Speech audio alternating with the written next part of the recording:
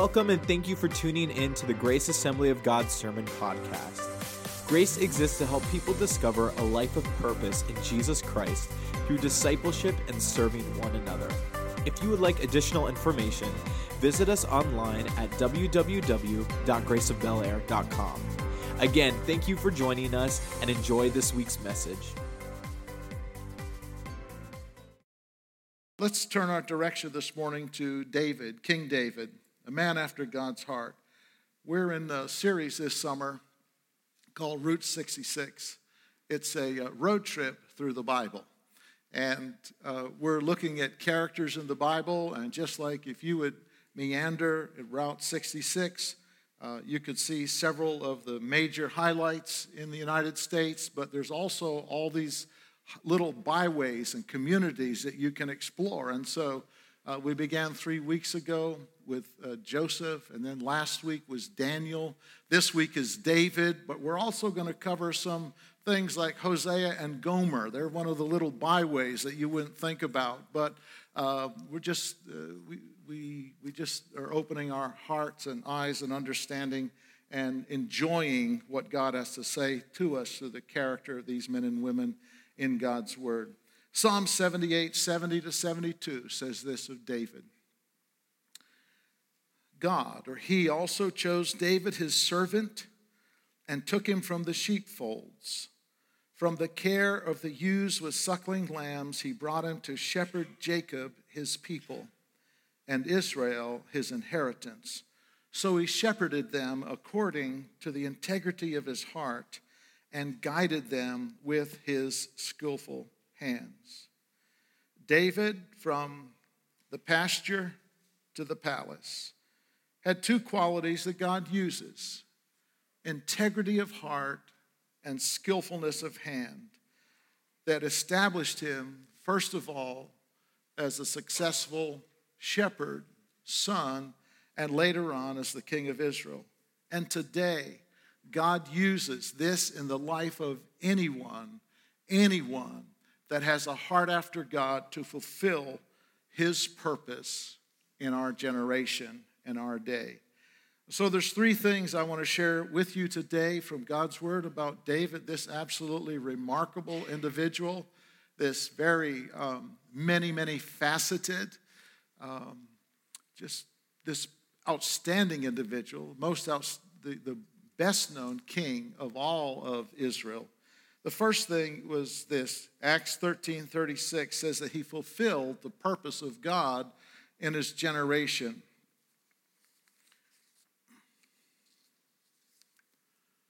He fulfilled the purpose of God in his generation, and then afterwards he laid down with his brethren.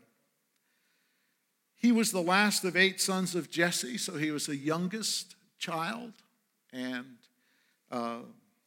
it's interesting how God has a way of promoting those that other than who you would think would be the head. In the case of Joseph, Joseph was the youngest one at one person, but he was the one that God promoted. And David is the one that God chose to succeed Saul after the kingdom had been taken from Saul's hands. He was the shepherd that became one of the greatest kings of Israel. He was a man with a passionate love for God and for his people. He was called by God himself a man after God's heart. He was a powerful warrior. He was a musician and a great poet psalmist. He was known as the shepherd king, and he was the ancestor of Jesus Christ. Now, why did Scripture say, and how could it say that he fulfilled the purposes of God in his generation? First of all, David realized, this is what was written of him in 2 Samuel 5:12. David realized that the Lord had established him as king over Israel, and that he had exalted his kingdom for the sake of his people, Israel. David realized that the position that God had given to him, the blessings that God had given to him, were not for primarily self-consumption, but to be used to bless other people and to further the purpose of God. God has put into our hands great resources, great blessings, that we would fulfill God's purposes in our days. God gave to him the Davidic covenant, which was God's intention to bring mercy and grace through the nation of Israel to that fallen world that was there. You can read about it, and I'd encourage you to 2 Samuel chapter 7. David wanted to do something, and the prophet Nathan came to David and said, no, this is what the Lord says. No, you can't do that. However, God promises you. And on behalf of Israel, God assured David that the people would be content and prosper under his leadership, and they would experience a quiet place, a rest of shalom under David's kingship as David would be obedient and follow the Lord. The heart of God's promises that are repeated over and over through the covenant and through Jesus Christ is that he would be the protector and the provider for his people, that he would guarantee their future blessing because of the character and the nature of God. How many know we serve a good, good Father? God's word says that we are engraved upon his hands. You remember when you were a kid and those big ballpoint pens, how remember those? The clear ones that you could use to write notes on your hands. Or the boys in 7th grade would use them to take the ink refill out, and I hate to say, but spitballs, and we'd fire them, and if there was a girl we liked and she ignored us, we'd to get their attention. What great advances in romance. I mean, we really were something, you know. But we'd write on the palm of our hand so not to forget something. The Bible says this, that God is guaranteed to be the provider and the protector of his people. So Paul wrote in the book of Romans chapter 8 that we have received the spirit of adoption, whereby we cry, Abba, Father, because he is our heavenly Father, and it's a term of endearment. Came through his covenants.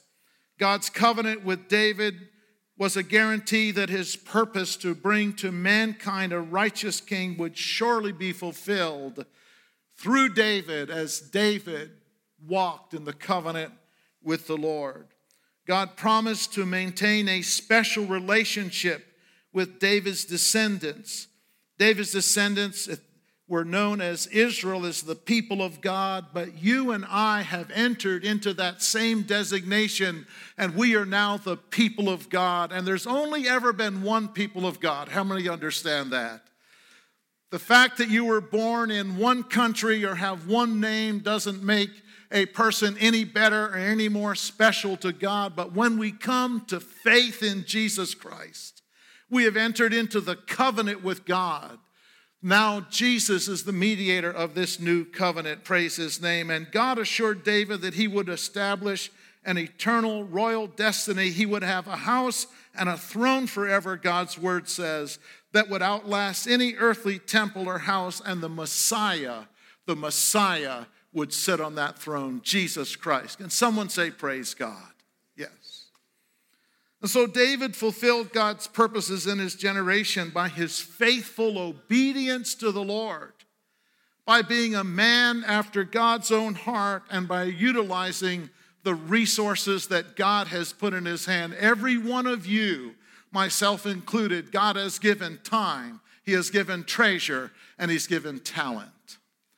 We can use them for the purposes of God, and we can be blessed by those things, or we can use them solely for self-consumption. When he was the shepherd boy, he was the faithful shepherd boy who killed the bears and the lions with what he had. When he was brought to the battle, sent to the battle where Goliath was, and his dad sent him there to bring provisions, he was faithful as he slung that sling, and he brought down the giant Goliath. In the situation where God placed him, he was faithful wherever he was. As a psalmist and a poet, He was anointed, and he would write wonderful poetry and psalms that I just marvel at this man. And as a mighty warrior, he expanded the kingdom of Israel and subdued the enemies of God. He was an anointed servant to Saul with harp and song. Even though God had said that he would tear the kingdom from Saul, David never took advantage of it. Even when he had opportunity to slay him, he said, I will not touch God's anointed. And he ministered faithfully before Saul, even when Saul was enraged and took a spear and threw it at him to pin him to the wall. David was faithful to serve in the place that God had sent him to. He was known as the shepherd king. He was a mighty lion of God. He was also a penitent sinner, and I want to talk about that in a little bit. But he was faithful as a king to make preparations to build the temple and to provide for the next generation. And men and women whose heart is after God always look after not just the immediate, but the generations that will follow them. And we say to ourselves, Lord, help us to prepare the way for the next generation to come, so they will want to follow the Lord. Today, God has a part for you and for me to play in his divine purpose. Can someone say, thank you, Lord? We have a part. You don't have to be a king. In fact, there's not many kings in the United States. How many know that? But you have a part in your family, on the job, in your neighborhood, in the church, to fulfill your purpose and God's purpose in your generation. I'm going to share something that I talked with Chris about, and she gave her permission, so I'll do that. But some of you know that Chris came with her family at a young age in the late 1950s from Germany. As a young girl in first grade, spoke no English, just German, and my understanding is did not speak for a whole year. The family had come from war-torn Germany. They'd been traumatized by war, just the atrocities of war, and very, very unstable. But it was a church in America, the Lutheran church, that sponsored them and brought them over here. They found themselves in upstate New York, where in the late 1950s, just 13 years after World War II, there was still a lot of anti-German and Hitler and Nazi sentiment that was there in these small towns. And they sort of bounced from place to place, and she was a young girl in the middle of 7 children in a German family, and just related some of the places that they lived. And one was just a warehouse. Their dad trying to provide for the family, and they lived in a warehouse. And I will say this, that you don't have to feel sorry for Chris, because she doesn't feel sorry for herself. She is a trophy of God's grace and a wonderful woman of God. But reality is reality, and she related to me that how she wanted to have friends and girlfriends, but when you're 11 or 12, you can't invite your friends to a warehouse. Everyone lived in a regular house, not a warehouse. But before that age, just as a young girl, there was someone who had a backyard Bible school. And she, at that point, that faithful person would gather those children around, and she began to hear the story of Jesus Christ and his great love, and how he loves us, and how he took the sin of the world upon his shoulders. And Chris was telling me, she said, I still remember the illustration of being in darkness, one circle, but when we come to Jesus Christ, we step into the light and the love of God, and what a transformation. And it began a process in her life, and then people in the local Assembly of God church, she started attending there, and it wasn't really with your parents' blessings, but the church took Chris in, and she began to list the people who mentored her and cared for her. And then one day, God called her to go to Bible college, to Southeastern University, and then she met me, and the rest is history. But I asked her, I said, can you give me the name of the person with the backyard Bible club? She said, I can't. I can't remember. But that woman fulfilled the purpose of God in her generation.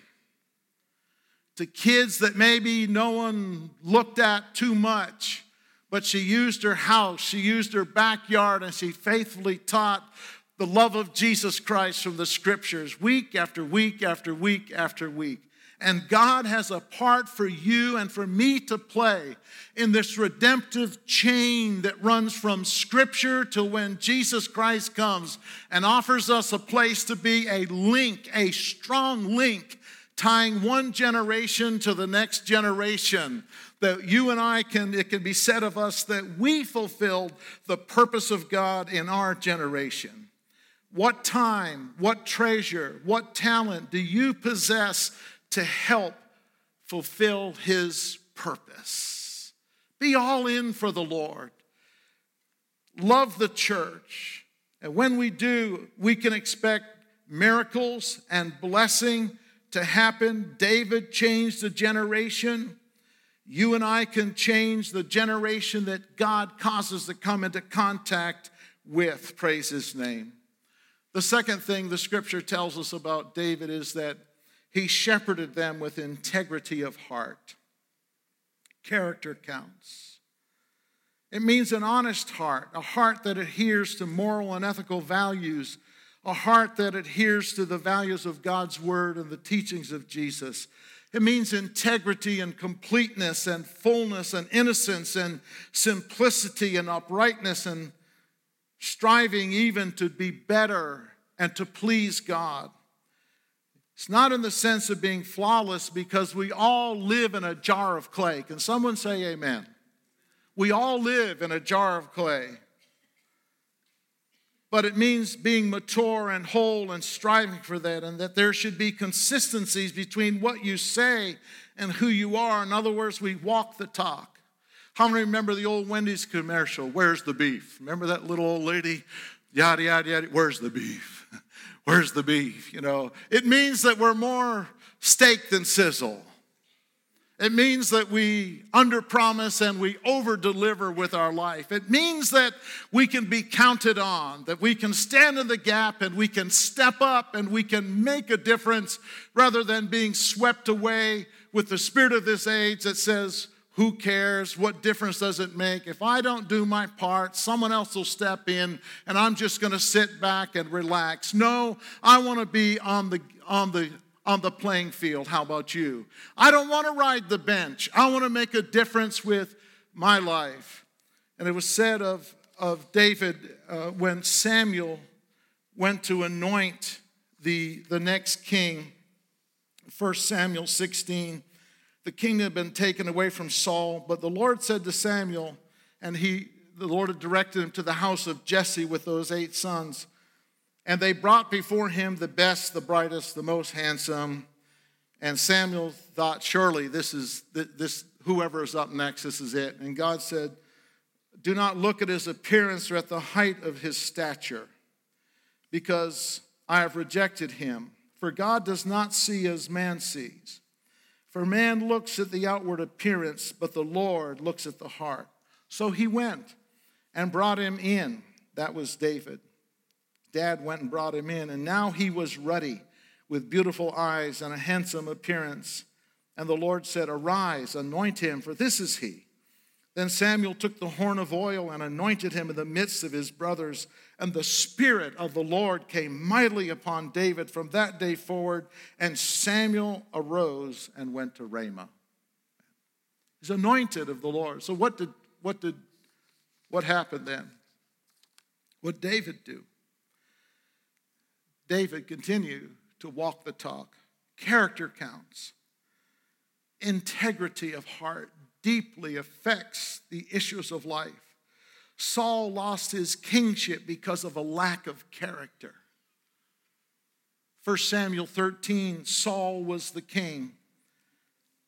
He was head and shoulders above everyone else. Israel followed him. He goes into battle. The one thing that the king could not do in those days was to intrude into the priestly office. There were certain things that only the king could do, and the priest could not do that. And there's certain things that the priest could do, and the kings could not do that. But listen to this, 1 Samuel 13. Samuel delayed. This is what God's word says. And Saul sensed the people slipping away. And so, he decided that he would offer sacrifices to the Lord. And Samuel arrived on the scene. Saul, in his mind, said, I will do what is pragmatic, practical, what is expedient, because the people are slipping away. The boundaries that God had set, Saul said, no, not this time. I'll deal with that stuff later. And Samuel came and saw what was going on, and Samuel said, what are you doing? And he said, because you delayed. Because you delayed. And Samuel said, the Lord will take the kingdom away from you. And he said to behold that obedience is better than all the sacrifice in the world that you can do. And then in 1 Samuel 15, they were to not save any of the spoil of battle. Saul turned around. He saved what he could and gave it to the people. And Samuel came and once again said, you will lose your kingdom over it. Character counts. Being after God's heart is the wellspring of integrity. He was a man after God's own heart. You see, our heroes become our models. Our heroes become our models. I'm not an old man. I don't feel like an old man, except when I bend over to tie my shoes and wonder what else I can do whilst I'm down there. Any amens out there? Except when I go into the bedroom and say, what did I come in here for? I went to by the way, I'm having cataract surgery on Tuesday, and I had a pre-op. They had to, and I really love this. My primary care physician is about my age, almost about my age in a few years, and we've been with him since, almost 25 years, been a long time, just love him to death. We have a good relationship. But they had a young physician's assistant who was a female, an athlete, really bright, and we're talking, and she's doing all this. She said, well, basically, you're a healthy dude.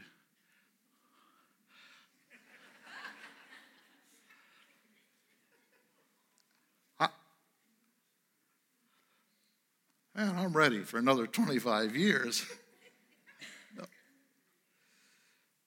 But I want my life to be marked with being a man after God's own heart. Our heroes become our model.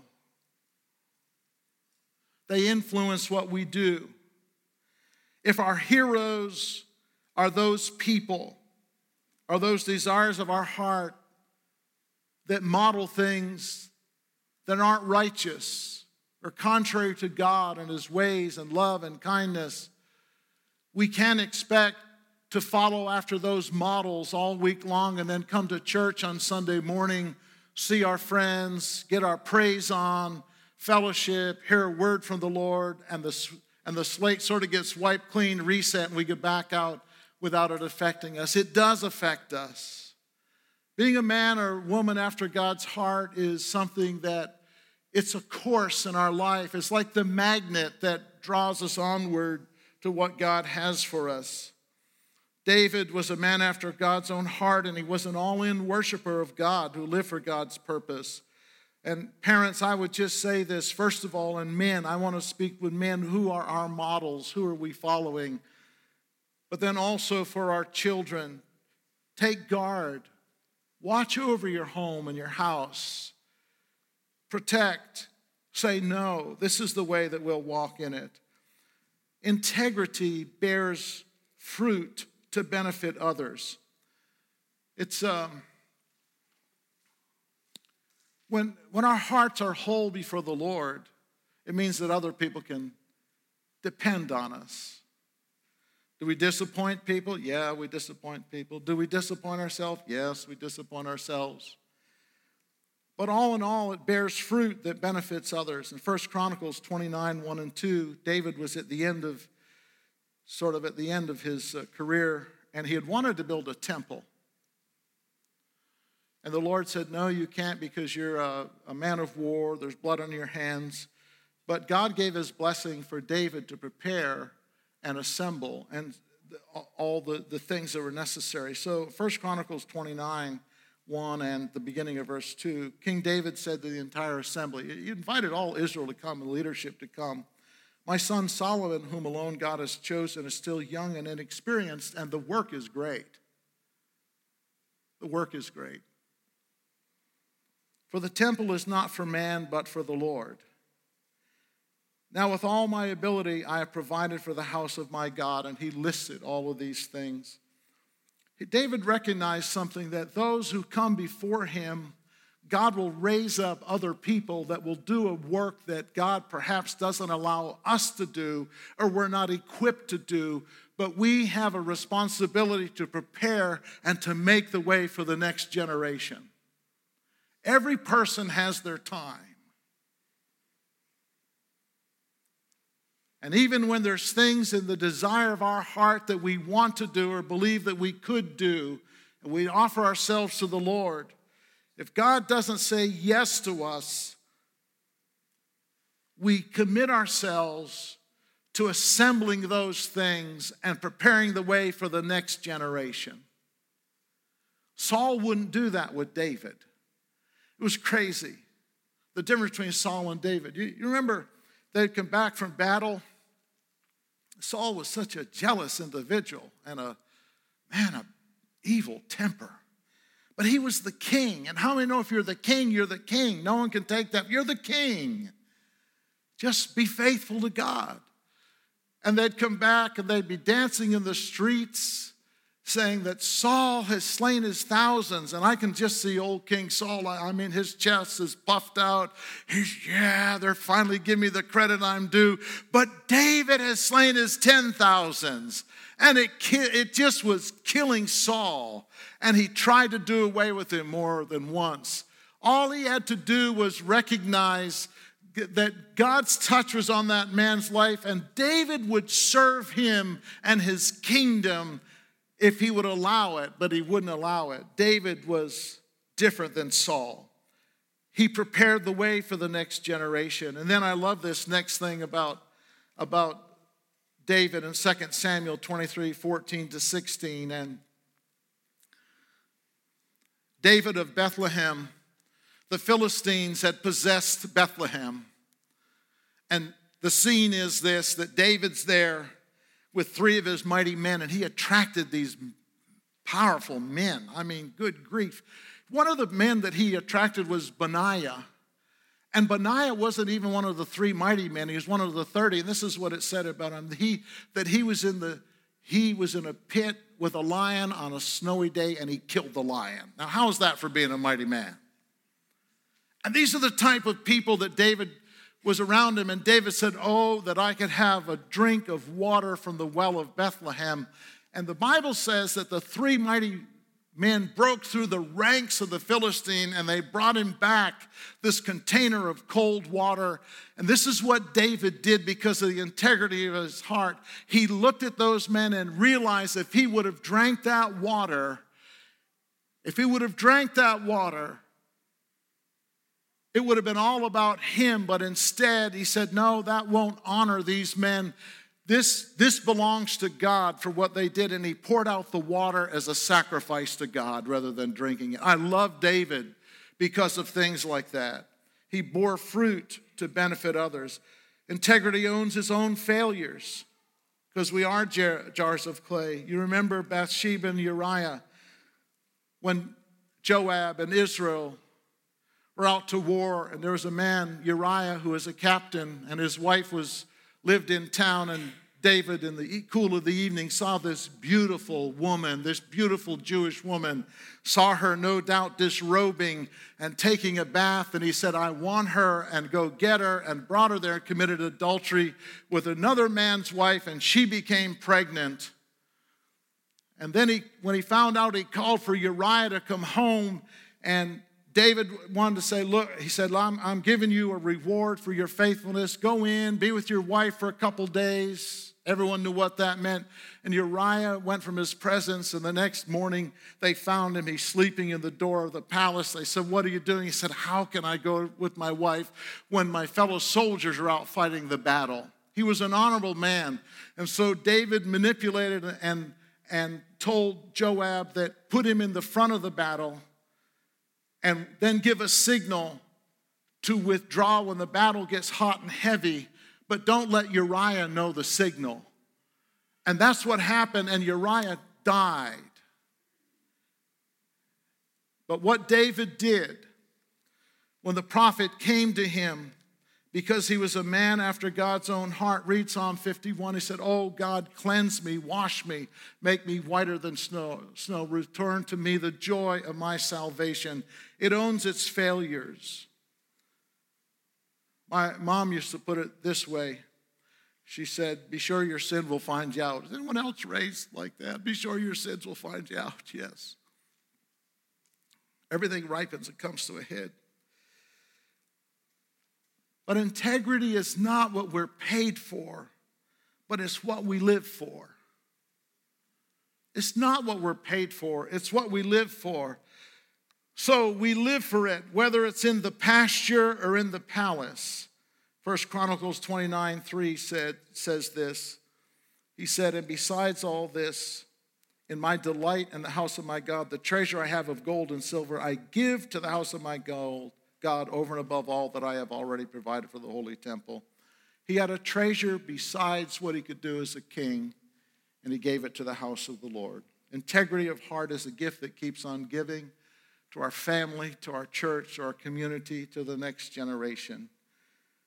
The good news is that even in our failure, there's the grace of God. I just want to say this because, listen, it's really important that we understand we're jars of clay, and the enemy will condemn you and say you're no good, you've disqualified yourself. Let God's grace come to your life. Let God restore. And I want to end with this the skillfulness of hands. 1 Samuel, and if you just put the scriptures up, I want to comment on them. So David comes to the battle, and Goliath is there. And basically he said, who is this man that'll defy the armies of the living God? Saul tried to put his armor on him. He said, I don't need this stuff. He said, as a shepherd, I've killed bears and lions when no one was looking, and this uncircumcised Philistine will suffer the same fate. And he said to the Goliath, he said, you come to me with sword and spear, but I come to you in the name of the Lord of hosts of the armies of Israel.